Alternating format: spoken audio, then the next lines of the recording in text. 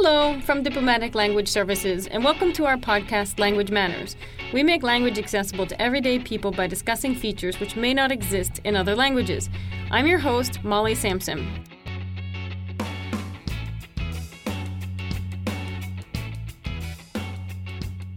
Hello, and welcome to this episode of Language Matters. Today we're going to talk about Albanian, and we have with us Alma, who is from Albania and a native speaker of Albanian. Hello. And we have Charlie, who lived for a few years in Kosovo and is a non-native speaker of Albanian. So let's talk a little bit about, because you were in Kosovo and you're from Albania, so let's talk about regionally where the language is spoken and kind of how different it is across the region. Well, Albanian is an Indo-European language which forms a separate branch or a branch of its own on the Indo-European tree of languages. Which is what other languages? Many languages on the Indo-European language tree. You have the Germanic, you have the Slavic languages, you have Greek, which is also a separate branch. But it doesn't have any close relatives. It has two main dialects, the Geg and Tosk. So I speak Tosk. And I speak Geg, or I learned Geg in Kosovo. Albanian is spoken by about 7.5 to 8 million people. So what are the countries? Across which countries? So Albanian is obviously the national language of Albania, but it's also the co-national language in Kosovo, along with Serbian, and North Macedonia, along with Macedonian. It's a co-equal language there, and it also has some regional, some regions in Serbia and Montenegro and parts of Greece that also speak Albanian, mostly in the south of Montenegro and the south of Serbia. And southern part of Italy. Yeah, and there's some Abaresh, which is it's a group of Albanians who left Albania during the Ottoman occupation and settled in what's now Sardinia and the Calabrese Peninsula in the south. Calabria, yeah. Okay. So you were talking a little bit about the differences among the dialects. So if we just say Albanian, how mutually understandable are they?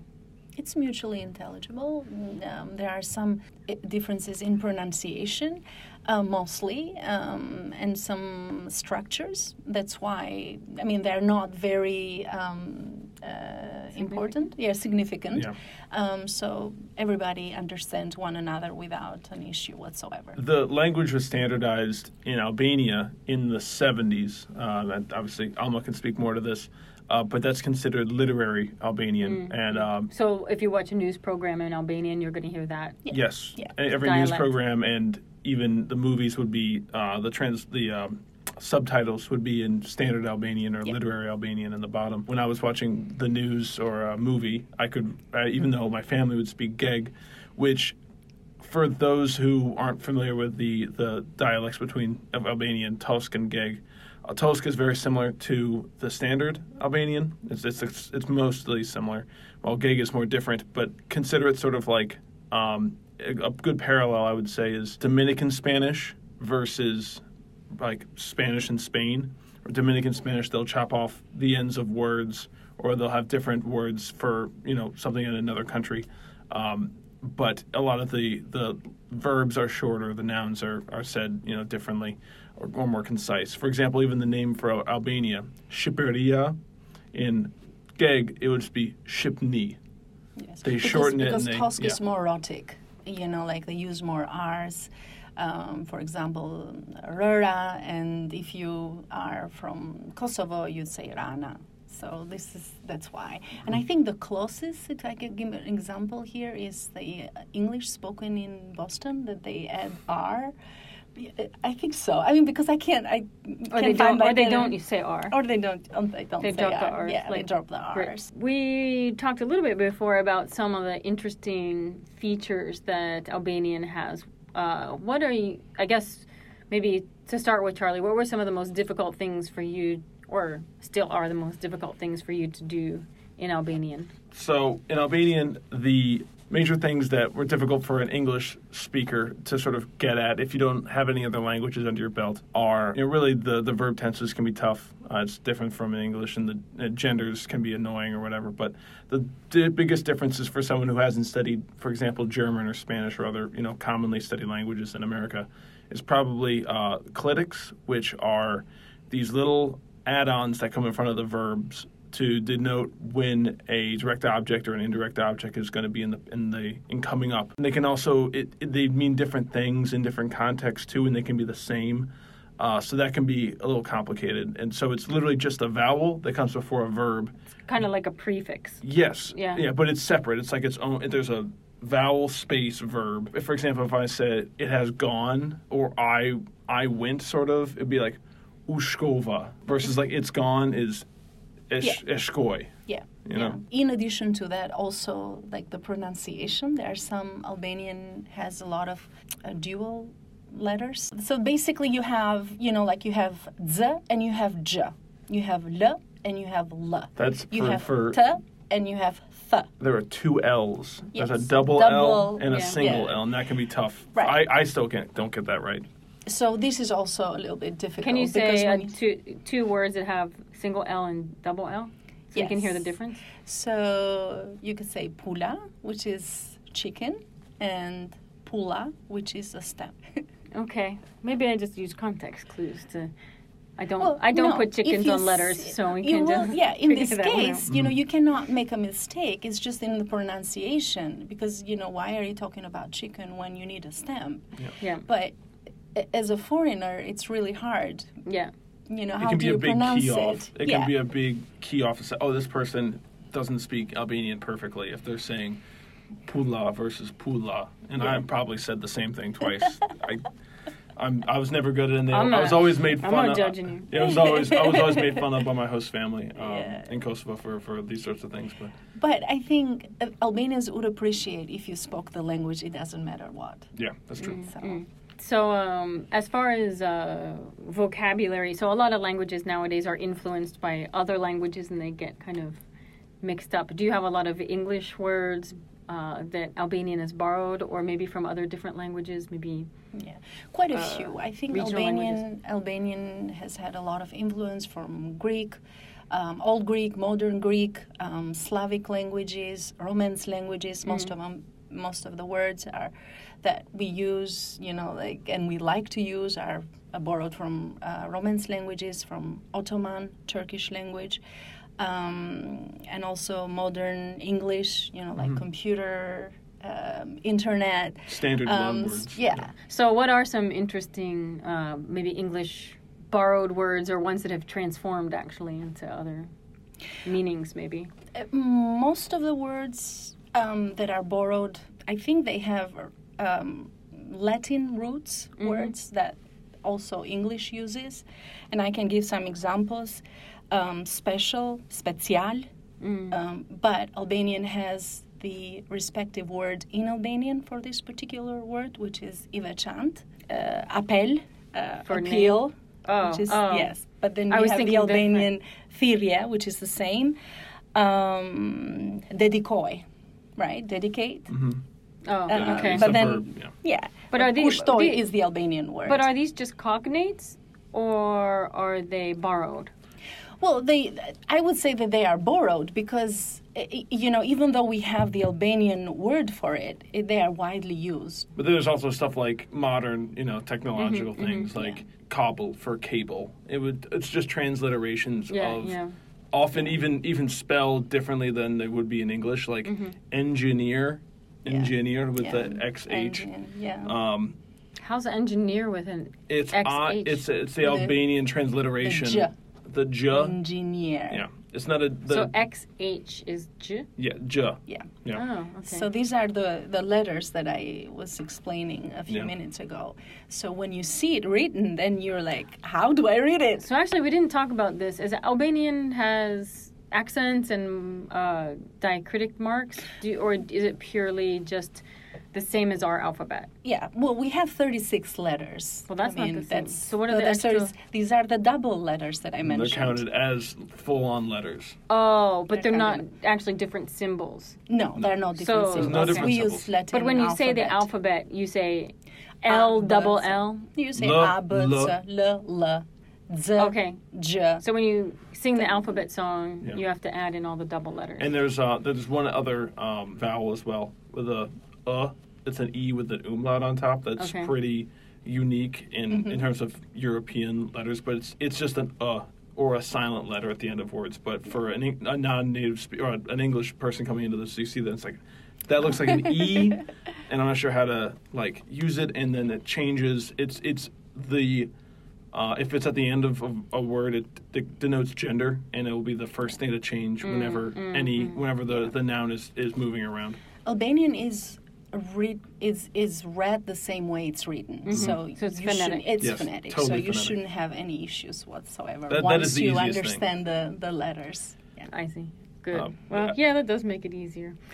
Albanian is interesting. It's really is a language that's taken on a lot of those, because Albania never was really a state until the turn of the century, and the turn of the 20th century. And most of the Balkan countries, Yeah. basically. Yeah. So it's definitely taken on a lot of parts from, throughout its languages. conquest, throughout whoever conquered the Right. area that's now Albania, whether there was the Romans back in antiquity, because it's not a Romance language. It has pieces of romantic words, or even maybe some of the grammar structures look kind of similar. It's still different enough that linguists don't You classify cannot group it. You They cannot can't group classify it with any other language.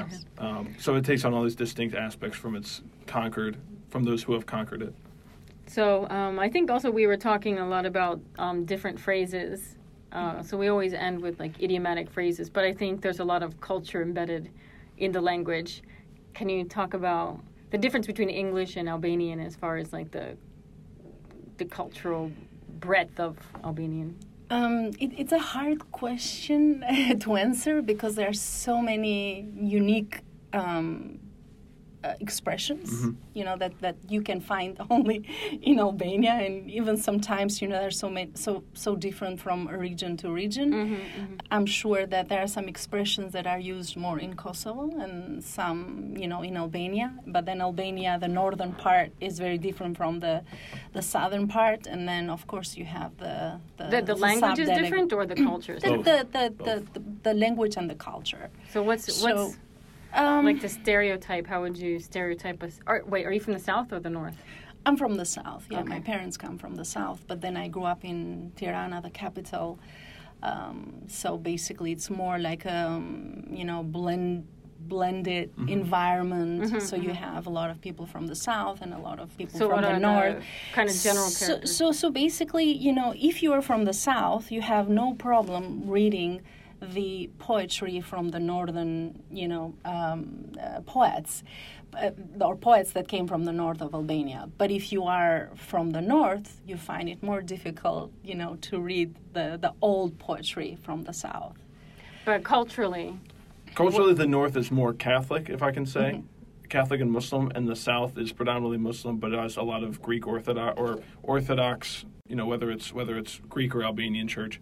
Yeah. And there's some small ethnic minorities of Greek as well. So a lot of it is they're more it's religious. Greco-focused. It's religious, it's environmental, Yeah. It's different kind of food, different values. So, that's what makes it different. And that's why sometimes you have different expressions, because maybe in the South you use a different kind of food, and then there are expressions associated with it, but then you don't have that in the North. So tell me kind of one of your favorite expressions. Well, there are many, but one that I like a lot is, and I'll just say it in Albanian and then try to translate it literally if I can. So, mos u mbaj se ke, mos u mbaj se je, sepse kur të ikësh veç 2 metra dhe do kesh. Which means, no matter what you have and no matter who you are, when you die, you can't take everything with you. And I know it's an expression that is used a lot in the southern part of Albania. An interesting one that I know from Kosovo, that it's used a lot, and even in pop songs, but it speaks a lot to the sort of the culture. Now I can explain it a bit. Is when someone says "Pasha jetin, Pasha shpirtin, Pasha nonin tem." It's I swear on my life, I swear on my soul, I swear on my mother, I swear Pasha familien, Pasha buken, which the last one, Pasha buken, means I swear on my food. So that the north of Albania and Kosovo can generally be clustered together in the same cultural and linguistic group of Geg Albanians, which because that the north in Kosovo is very mountainous.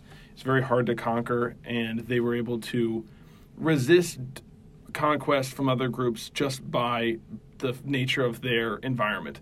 That it's difficult to get to, that the land is fertile but not that fertile. It's sort of just better left alone than to bother them. Harsh winters. And so because of that, because of the lack of rule of law effectively, they developed their own legal system called the Code of, or the Kanun of Lek Tukajini, which is a lord of penal code. Yeah, it's sort of a penal code, but it's a standard by which people are treated, guests, enemies, allies, etc. And it has this concept: husbands, wives, family members, everything. Children. It tries to cover everything. Yeah. And this idea of swearing on something is sort of like a extra legal but cultural and like really deep. It's a really deep meaning oath. Pasha Yetin or Pasha Shmirtin. The word Pasha comes from the idea of like to see. It's a past form of to see something, and that's only something that's occurred to me recently because it's often just said Pasha Yetin, Pasha Shmirtin, whatever. But then when I thought more about it, it really dawned on me the importance of this oath that's being kept to be seen as a sort of a public oath that you're giving to someone else. I'm swearing that this is the truth, that I'm going to do this, that this will happen on something that's deeply important to me, my family, my own food, my house. Yeah. Because in the northern part of Albania, this is connected to Besa, which is, this is another sort of code that, if somebody promised to do something, they will do it, period. And it's going to be done, and whatever it takes. So that's why they use it more. Is that the case? Yes, and it's still the case to this day. It's still the case. Well, thank you very much. That's it for today. And how do you say thank you in Albanian? Faleminderit. Faleminderit. Faleminderit. Faleminderit. Faleminderit. Alma, faleminderit. Charlie? Ska përse, Molly. Is that your welcome? Yeah. Okay. Well, thank you. And that's the end. Thanks so much. Okay, thank you. Thank you for joining us for this episode of Language Matters. You can continue this conversation by tweeting us at DiplomaticLS or find us on Facebook by searching for Diplomatic Language Services.